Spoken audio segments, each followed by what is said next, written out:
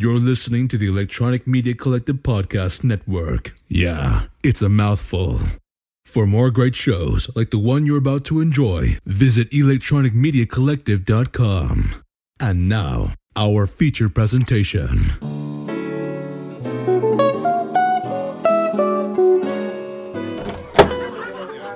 Hey, Jordan, your usual drink tonight? Yes, thank you. So, where's Eric and Ryan? They're on their way. I wanted to listen to your latest podcast, but where can I download the episodes again?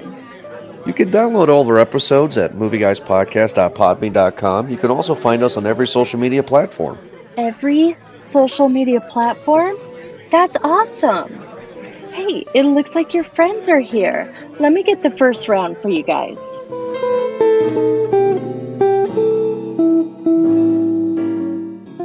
So this movie clearly is a love letter to like Commando and Cobra, right? Because this is just nonsense killing all the way through.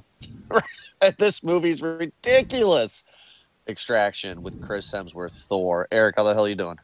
I'm pretty good. I'm still trying to come down from this gun porn ride that I just went on with Chris Hemsworth here, who seems to be kind of playing a particular character, one that I feel, played before, but that might be just my opinion. Ryan, 4 writers on this movie. What'd you think? They can all go to hell. Wonderful. I'm gonna right from front street here, guys. I apologize for suggesting this movie. I know there's a reason for it, but I regret my decision to even open my mouth about it. Really? Why? It's just not a good movie. It's incredibly boring, except for like that 20-minute action sequence I'm sure we'll get to later on. But there's not really much redemptive stuff in here. Well, it seems that this movie was made by a stunt coordinator, Sam Hargrave. It's like his first bigger piece, I guess. But it looks like his main bread and butter was stunts, and what a resume! Stunts for Avengers. I'll just say all of them. And just like so many, all the big action movies and the comic book movies in the past, looks like 10, 15 years, looks like this guy's been a part of. Yeah, he was Chris Evans' stunt double there for a while. So Ryan, this is an interesting standpoint for you. I had no interest in seeing this because when I first heard about this from you guys, I checked out the trailer on Netflix. And I was like, oh, it's gonna be like Triple Frontier, and Eric and I reviewed that with Ed last winter, and that does not bring back fond memories. I thought this was gonna be that. No, this was clearly Commando Stallone. Like this is a muscle bound guy. Well, not muscle bound. But this is a guy who is going to die at the end, and he's going to go and save the damsel. But in this case, it is a 14-year-old boy. They kill children in this, and it's crazy. Well, that's not the first time we've seen that in the movie. You know, it happens often when it comes to serious movies. You know, the one I think of, City of God. That one is actually pretty hard when you have images of children shooting children and guns, so that just kind of reminds me of that. But yeah, this I feel like this movie was, I told you, Jordan, about maybe 15 minutes of setup, and then after that it was keep your seatbelt on, or sometimes take it off, whatever the situation, I guess, calls for, because Ovi, or the kid Ovi, I think, right? Yeah. Took his seatbelt on and off. It seemed, I don't know why they made it a point to highlight the seatbelt rule, but because it's safety. So Chris Hemsworth is a mercenary. He gets hired to do a job because we got a drug lord who is in prison, who has a son, and then his rival drug lord kidnaps the son, not for ransom, I'm assuming, just because he could, I'm assuming. Because we had no idea what his plan was when he kidnapped the kid, right? Like, they didn't actually say what the rival drug lord's plan was. I didn't think that there needed to be one. He had said that it's not about the money, but we assume that money is just not even a thing for these guys. You know, it's a message, yeah, right? He's about the humiliation, I believe he had said. It's that the rival gang member is able to do it. I'm able to show more weakness by taking more from you. Okay, I guess that's a hard pill to swallow. But so of course I did not know that Chris Hemsworth was going to go and rescue the kid within the first 15, 20 minutes. That was shocking. I thought the whole movie was going to get him, and that was it. This is a rescue mission afterwards. An extraction mission. There you go. Ryan, you're not along for the ride on this. Not really. I mean, there's literally, I mean, at this point, there's nothing super interesting for me. Even like I like Chris Hemsworth. I think he's pretty good. But like this is it's different from what we see him normally play, like that goofy tough guy sort of thing. Right. He's like this hard-edged guy who drinks alcohol while taking his OxyContin for his back pains and his knee pains, and he's got a tortured past. Yeah, at this point, I am just watching it because I have to. You're just watching it because you have to. Yep.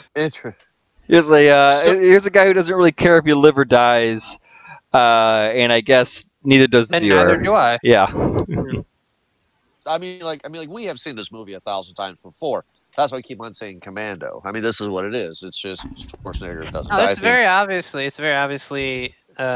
heavily indebted to those big, bloody R-rated action movies from the 80s and the early 90s when you could make big, bloody action movies and have them, R-rated and still get a wide release. But see, this is why I think those kind of movies have a little bit of a sweet spot compared to now. Is like movies like Commando, Cobra. Oh, hell, even in the mid-2000s with Expendables. The kills are so outlandish and ridiculous, it's kind of cartoonish. You know what I mean? Where you don't feel gross watching it. I felt dirty watching this movie. I had to turn off and walk away when they threw the kid over the fucking roof. Like under a 10-year-old kid. That was the part... Huh? That was the part that did it. Not when Tyler Rake used a rake to kill somebody, shoved his head on top of the metal rake. No, yeah, but that's my point. Is that movies like Commando it's outlandish, it's ridiculous. The motherfucker lifts up a car, right? This is real, kind of quote unquote. You know, like bodies get shot in the head, they go limp, they're dead. I mean, like it's so realistic to a degree where it makes me feel dirty. Hey, because, you know what I mean? Okay, so the kid that got thrown off the building, tragic, right? But what's the movie rule about death? I know, no body, no death. No body, no death. But you hear him scream all the way down, and you hear a splat. So no body, no death. That kid is probably up and about right now, plotting his revenge for the sequel, which has been approved. There's a okay, well, we'll say that for the end because that doesn't make sense. So and then why the kid throwing is happening? One of the older kids is like, "Hey, you know, I'm going to help you out for whatever reason," and cut off the fingers. Like this very stupid bullshit. You know, like, oh, this is the bad guy's going to make a kid cut off his fingers. It's nonsense. Nonsense. Well, see, I hate that part of the movie because I find it incredibly dumb, like lazy writing. To have your villain do something outlandish as to kill his own foot soldiers because they're nobodies, they're nothings. It's a lazy way to present your villain as evil and remorseless. I feel like. But again, this movie isn't trying to be anything more than just a shoot 'em up movie. But I still think they could have given the bad guy more than just, oh, he's this kid's dad's rival and he does bad things. Yeah, because the guy that I was surprised we had weight with was the kid's bodyguard, who it's his job to find him as well. And they have a great little fight between him and Chris Hemsworth. And what I liked about that guy is that towards the middle of the film, he calls his wife and his kid, and hey, if you don't hear from me in 12 hours, pack the money up and leave. Like, we actually saw, I'm going to say depth or weight, because we don't usually see a bad guy like that. You know what I mean? I just kind of wish that was the bad guy instead of the kid-killing maniac. Sure. I mean, again, just like to Ryan's point as well, too, that I think there could have been a few things that they could have done because, like, his competition's already in jail, and it looks like this guy's already running shop. Like, he's got the police force, the army, the street kids, everyone at his disposal here. Like, all this just to send a message. Like, going to war just to kill this kid and send a message. It was the motivation for this. So I felt like there could have been, Well, this wasn't his territory, though, right? That was the whole part of the bridge scene at the end, and why they had to get to the other side of the bridge, because that was that guy's territory, right? Is that what that is? Because that sounds like some Ichabod Crane shit to me, then, Jordan. That's exactly how I took it. They were like, we got to get to the other side of the bridge at the end of the movie. We got to get to the other side. Get the kid over. And then there's the quote-unquote good guys waiting for him. Fucking Ollie Oxenfreeze over to the bridge and... Right. That's exactly... Ryan, tell me am I right or wrong, buddy? Do you see how I get that? It's set up that the Dakar, the town that the whole, I want to say third act takes place in, is controlled by the villain. He controls everything and everyone there. So as long as they can get out of the town, past the bridges, they're safe because they're no longer in his town. Literally what I just said. Then okay, yeah. Yep. Yeah. Well, you would think that a drug lord, if he's blowing up half his fucking city, that a bit of a border isn't gonna stop. Like, he's got helicopters, and he's just got huge miniguns that just ripping through, just destroying everything, and he can't. There's an imaginary line that's his weakness. Right. No, it's pretty unbelievable. What also is unbelievable is this 11-minute and 13-second action one-shot sequence. Can I say something real quick that you guys probably will agree with me on? Sure. I hope that does not become a fucking trend of this. This was shot in one take. No, it wasn't. Shut the fuck up. This was an obvious splice. Obvious, but it's like, but that was the selling point. And there's other movies that we have reviewed in Movie Guys, and there's other movies that I've seen personally, where like the big selling point is this is all one take, like how 1917 was. No, You're shut up. Well, what was there was one movie that was truly trying to wear the crown for that. It was that Scary Movie with Elizabeth Olsen. Do you guys remember that one? Oh, the haunted house movie. Yeah. Let's see if I can quick look it up here. But yeah, there's been a lot of other movies that have done this. Children of Men, I think, did the one shot as well too, right? Right. They have a lot of long takes. And yeah. I want to make it clear. That I don't dislike, like the long take or like the one shot thing. I don't dislike it. What I'm saying is I don't like that's the selling point to make people think like, hey, this is a movie called Blair Witch. This actually happened. No, it didn't. There was 25 cuts in this 11-minute, 13-second action sequence. So stop selling it. And the reason I'm saying that, they're not hid very well either. The cuts are very, very noticeable. Like when they do the blending of from one shot to shot, from one shot to the next shot, it's very obvious because the graphics go blurry for just a split second. But I mean, it's exciting. It's done well. I'll give them that. Like it's probably the most attentive I was during this whole movie But there is the issue of diminishing returns because as it goes on, it goes from the car chase sequence to the them fighting through the building to eventually him getting into the fisticuffs with the bodyguard. And then it just devolves into them like just getting hit by cars and having no side effects to them.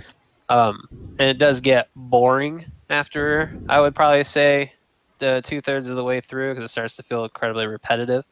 But for a short period of time there, it's really fun to watch. No, yes, 100%. I think that action sequence, that one-shot action sequence, is really fun. I thought it was done well, staged well. That was the highlight of the movie. I kind of wish the whole movie. I think the movie could have been that if they. I mean, they could have 1917 it and made it all one. That probably would have made it interesting. Well, I think it might have been if they would have done that to do it would be hard to do a single take presentation for a movie like this where he's going to another country and he has to fight his way through an entire town.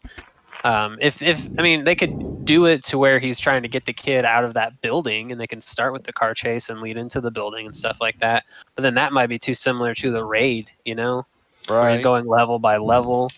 I don't know. I don't think that the story they're presenting here would lend itself to that type of presentation. Now, well, that's the problem with it is that Silent House, by the way, was the movie, the one-shot movie with Elizabeth Olsen. But that's just what it is that you have a conflict in this movie to try to balance out the action, which clearly is what people are going to want to watch this movie for. There's not anything groundbreaking as far as acting or story here. But at the same part, I feel like the stunt director, literally stunt director stunt, whatever, had a pushback saying that we want more from, more character, more of this. We have David, who's Stranger Things? David Harbour. Yeah. On here too, which she really did not need to be at all. That whole sequence, that whole spending the night sequence, I think just cut that out completely. You didn't need any of that, but you had that. They have Hopper yeah, but it was there because you are expressing some humanity. You get some backstory with Tyler Rake and what he's going through. He just opens up to Ovi about what happened with his kid, about his kid had died young from leukemia.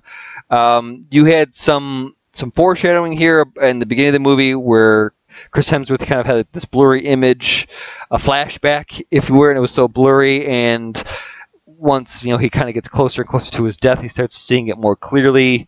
That's supposed to signify something. Well, who the fuck cares? Again, the story became so irrelevant in this movie that it took away a lot of it. It wasted time, and it really didn't need to be. We could have had this Jack Ryan character, and I would have been completely fine not really knowing or caring about his family or his son. You could do that. You could do that without that. I feel like you've taken a 20-minute TV show and made it 2 hours with stunts. Well, I'm always a fan of the guy who plays Hopper because I'm a Stranger Things guy, and it's always nice to see him in stuff. But I will agree with both of you. Once he's like, "Hey, call," I'm just gonna call him Hopper. It starts with a C, if I remember the movie. I'm gonna call him Hopper. He's like, "Hey, call Hopper. I saved his life once." As soon as he says that, I'm like, "Oh, he's gonna try to turn him in," because I've seen this movie before. You know what I mean? And sure as shit, like.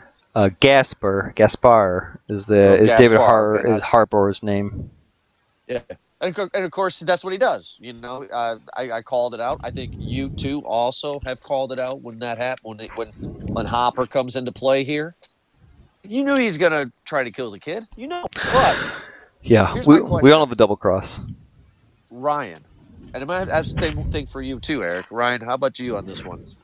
Was Hopper actually wrong on wanting to just kill the kid? He'll take care of the body because the kid's a walking corpse and take the $10 million. Was he actually wrong, or or not? Yes or no? What do you think on that one?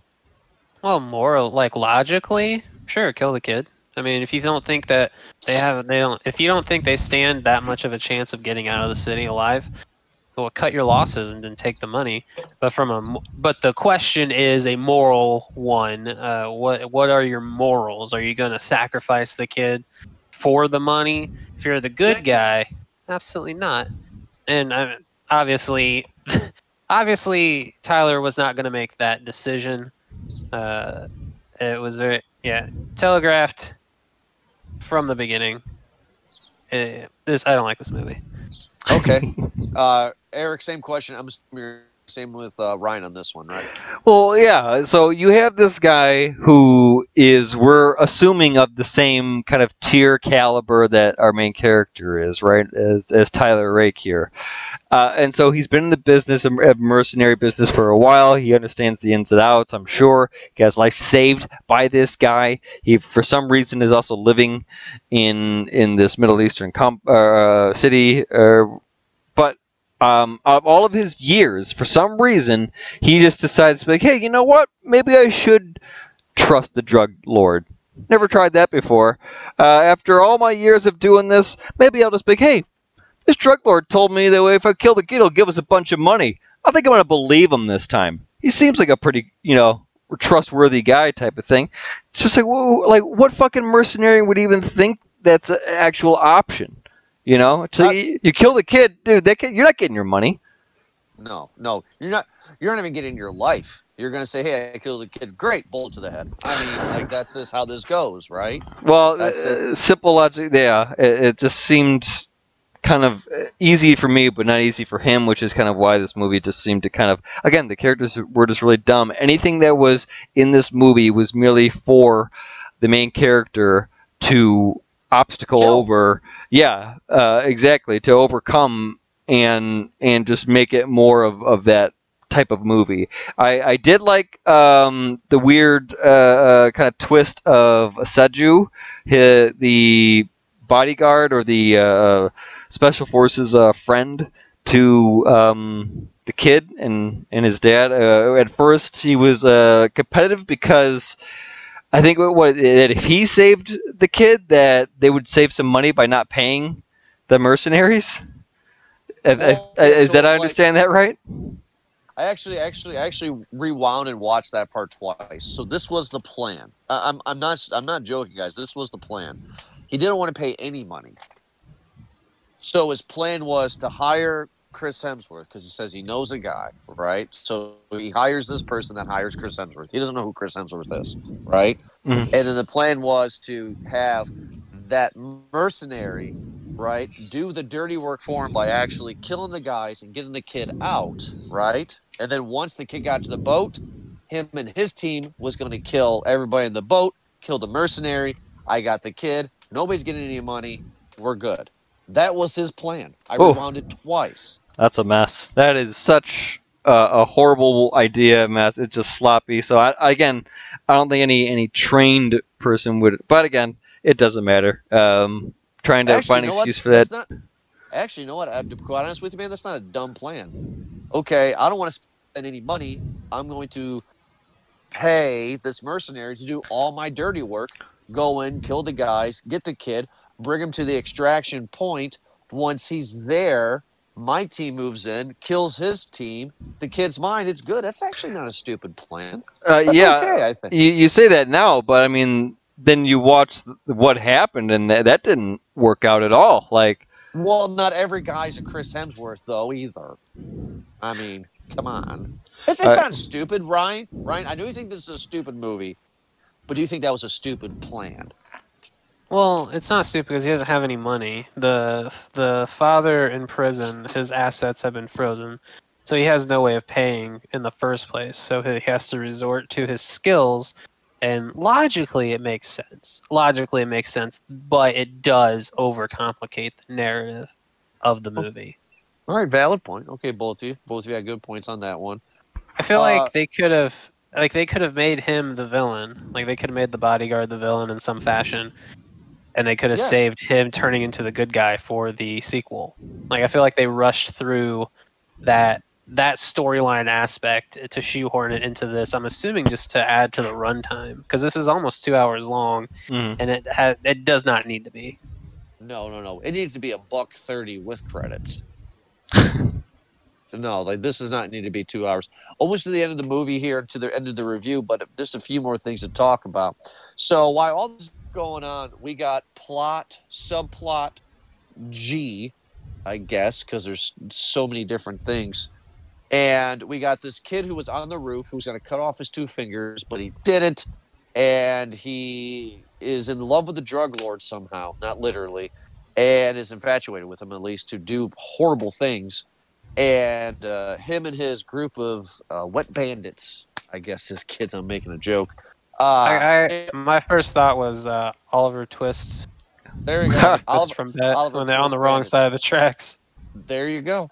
And he fails to get Chris Hemsworth. He cuts off his own finger and gives it to the drug lord to show his loyalty. And he makes a request. And the reason I'm saying this is later in the review. He says, when you get him, please let me kill him.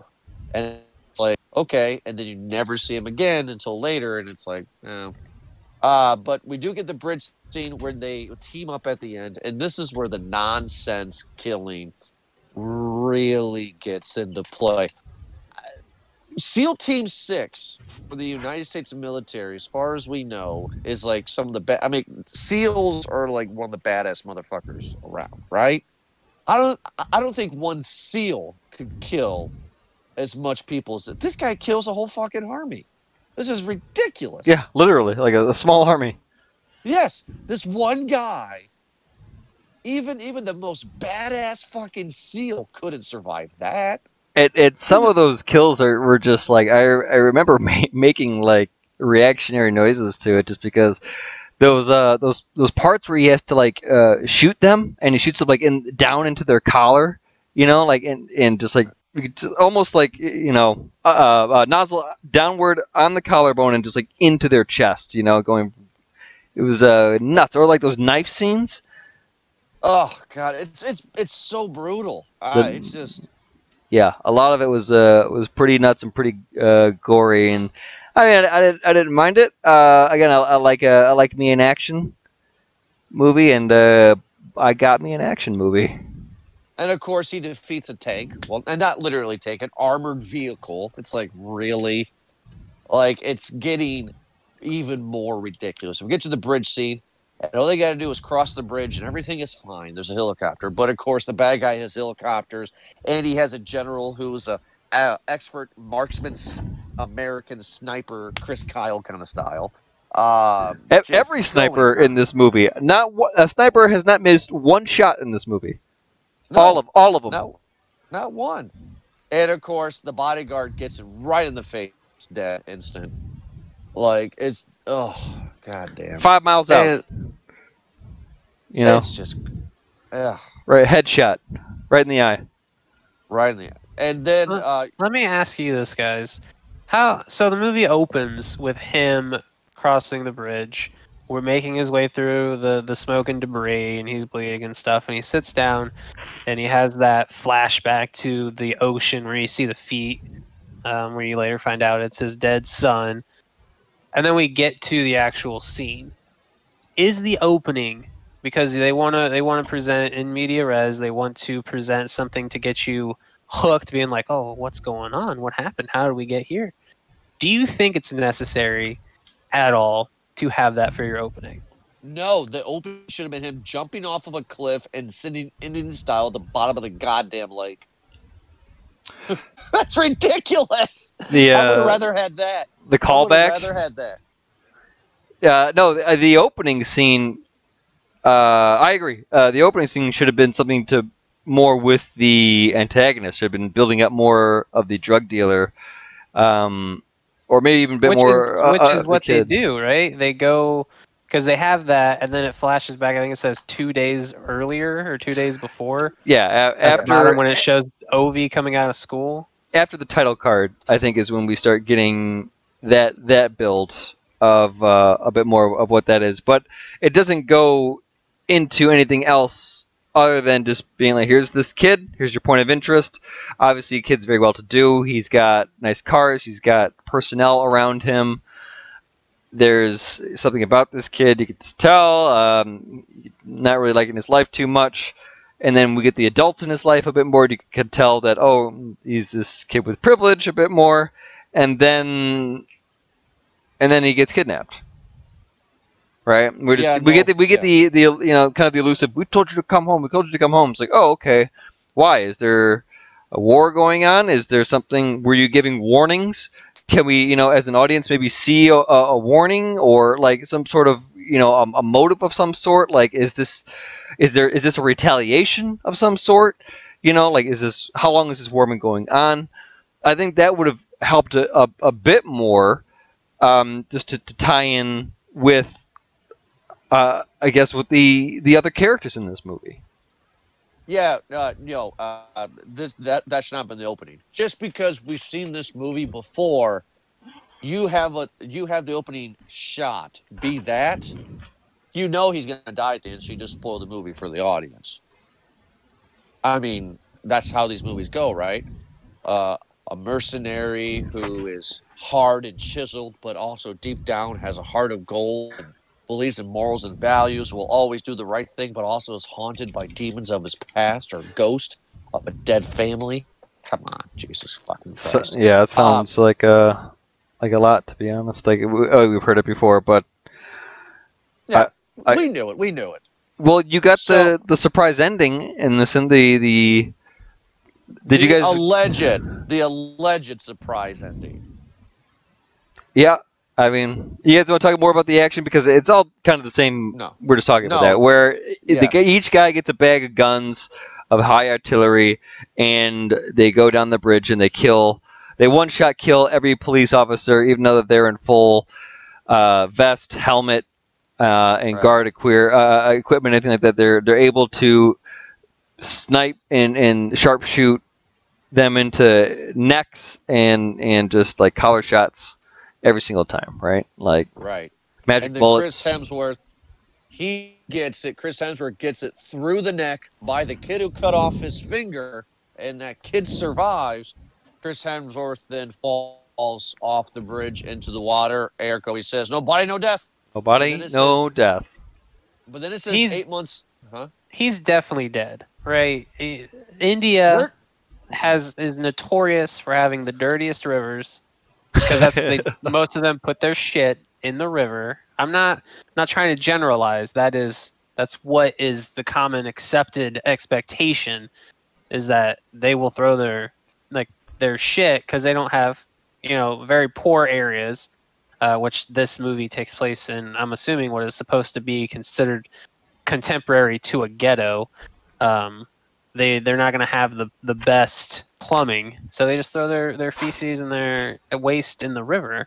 And he has all these wounds, not to mention the giant gaping wound coming out of his neck. He's dead.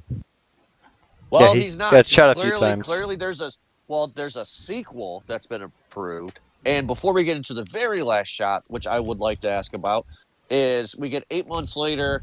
And the bad guy is taking a leak, and there's the hot chick partner for Chris Hemsworth, who's in a very stunning gown, pulls out a gun and pops him a few times in the face. And then the kid jumps off the diving board. He does the Indian style sit like Chris Hemsworth does at the beginning.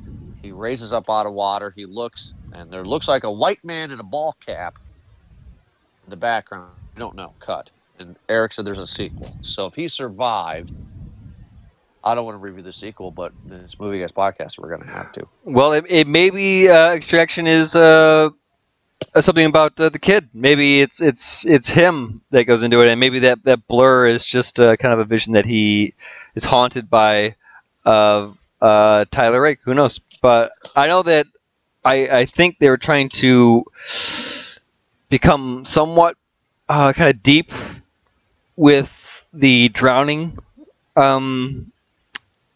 What did he say? I'm trying to think. Remember, there's a little heart-to-heart they had when they were in hiding, when they were spending the night. And the kid had said that he read it in a book that drowning is not when you go into the water. Not when you dive into the water, but when something else. Oh, it's talking about. Is that what they're talking about? Bravery. He says you're very brave. Is that what it is? Yeah, that might be what it is. Boo. Boo when you test a burger. Boo. Anyway, Yeah. let's get into our popcorn ratings. Let's get into our popcorn ratings. Ryan's go with you first. I know what you're going to give it. Let's hear what you have to say on Extraction. What's your popcorn rating? This is a very small bag for me. It's not a no bag, just because there are some parts that I liked about it. I like that extended action sequence, though it does devolve into, incredible silliness near the end. I did like the sequence in the alley when they're trying to escape from the little kids trying to shoot them, just because Chris Hemsworth's reaction to the whole setup. I liked Chris Hemsworth in this. For the most part, I hate the script. I hate the writing. I'm not a huge fan of the direction. I don't know why in these major Hollywood movies whenever they show India, it seems to be India in particular, it always has a yellow filter, and I don't know why that is. Why they've decided Sand? I don't know. I don't necessarily buy that. Buy that as the reason. Because there's not a whole lot of sand where they were. They were on a river, they were in the city. So but I don't know why in particular they choose that filter, because it makes it look like they could have had the regular. They could have color corrected it. Normally, they usually use blue filters for these big movies, but. The yellow, I'm assuming, is supposed to add a layer of dirt and filth and grime or something to it, and I think it would have looked fine without it. I feel like this movie is trying to bridge the gap, or trying to bridge the style of the big budget 80s heavy action movies, like hard R action movies, with the new John Wick style. Sort of like when the Bourne Supremacy, the Bourne Supremacy, that's the second one, became big, and that whole shaky cam quick cut style became popular, so much so that even James Bond started taking it on for 2 movies. I think this is trying to be both of those things, and it fails miserably. And it's just I don't know, outside of the coronavirus and everyone being forced to be home, why this had the largest premiere weekend on Netflix. Same reason why Nonstop won its opening weekend. It's because it's Thor, an action movie killing non-Americans. Nonstop, the Liam Neeson movie is what I'm referring to. That's what it is. I feel like casuals though would turn something like this off at a certain point, right? No, casuals are the ones that love this. We're the ones that are the freaks. We're the ones that sit here and diagnose and think and wonder what's going on. Because a little experiment, and then I'll get my popcorn rating. I work with a lot of those kind of people. I'm just gonna say that we all know what I'm talking about. And I'm like, hey, tonight I'm gonna review Extraction. Oh, that's that Thor movie. That movie's badass, man. America. So, I mean, yeah, that is your casual audience. Yeah. Indeed, America. I'm like, okay, because I'm seeing half of it right now, and it's not great. Okay. Anyway, me, I'm going to go with Ryan. I'm going to go with a small bag, man. Just a very small bag, just because that action sequence with the 11 minutes, one shot was really cool to look at. Chris Hemsworth, he's not quite The Rock with his charisma, but it's nice to have a familiar face, because this movie would be absolutely terrible without a familiar face, a big star like him in this role. It would be very bland. It already is bland. It's already toast, but with him, there's a little bit of butter. Other than that, I've been there, done that with this movie. So it's standard. It's blah. It's a directorial debut, so let's see if this guy can do something else besides Extraction too. So small bag for me. Eric, you're giving this one a large, I'm assuming. No, I'm gonna stay with a small bag as well. I'll give you the reasons why I liked it, and I think we've gone over everything else. I like this movie because, again, with the casting, it's a big part. It really does make a movie. It's a big reason why a lot of movies will fail or succeed is just because on casting alone. You get like a Brendan Fraser type for Mummy, it just works. And I think this is a good role for Chris Hemsworth. When he plays this type of character, it didn't work for Tom Cruise because he's too short. It's not believable. It does not work for same thing with like Jason Statham. It doesn't work because he's just too little, and it's just like that sequence where the big dude comes in, in all these action movies, the big giant dude, and it's like, oh no. And it's like that wouldn't happen. But Chris Hemsworth is like a believable and not overly jacked like a Batista or like a Jason Momoa or like a Rock type character. He's jacked enough to where he can still maintain his agility. It just works. He fits in the role. I would say that John Krasinski kind of did that same part, but John Krasinski still has to kind of peel off that nice guy thing because he's doing Jack Reacher right now on Amazon, right? I think. Yes. Yeah, but even though he can do the action stuff, he still kind of has that the gym look about him, obviously, and that's just, he has to break that. For that, I liked it. The stunts in this movie and the action sequences I thought were completely dope. I liked them. I was a big fan of a lot of the running. After a while, though, it got a little... When a human can get up after so many hits, it's just like, okay, listen, I understand staying down and like registering the hit, but like when you get hit by a car or fall off of a building or something like that, like something's gonna break, or you don't just get up and just be able to run full speed after that, so I'm not asking for a complete realism type thing, but at the same part, don't expect me to believe that somebody who's getting hit by a car is able to do all these things right after there too. Especially when a guy as old as Chris Hemsworth too is in an arm sling for one scene, and he's like, oh, you know what? Fuck this arm sling.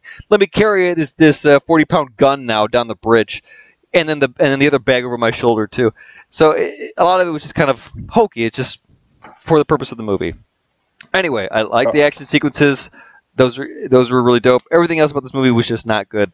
Story was just, we could have done this better. You could cut out a lot. You could extract a lot from this movie, actually, and save it. And I think it would have been better to have that just to take out. Or if you wanted to keep it 2 hours, cut out that middle scene, that lull with David Harbour and Gasper scene. We didn't need that whole double cross. You could have added a little bit more to why the antagonist, why the two drug dealers are going after each other, or maybe a bit more into the history of the mercenaries and their relationship, because they just kind of seemed to, answer the phone call, and they were just kind of there, and it's like, well, wait a minute, who are these people? I don't care about any of these people. Who's this chick? Oh, she's not just a face. She's actually an agent, too. She's actually getting dressed and going in the field. So a lot of those questions would have been nice. We're getting a sequel, so I guess we'll get some answers, but I'm not looking forward to it. The movie was too long. That's just what it is. It was a fun action movie, but that's it.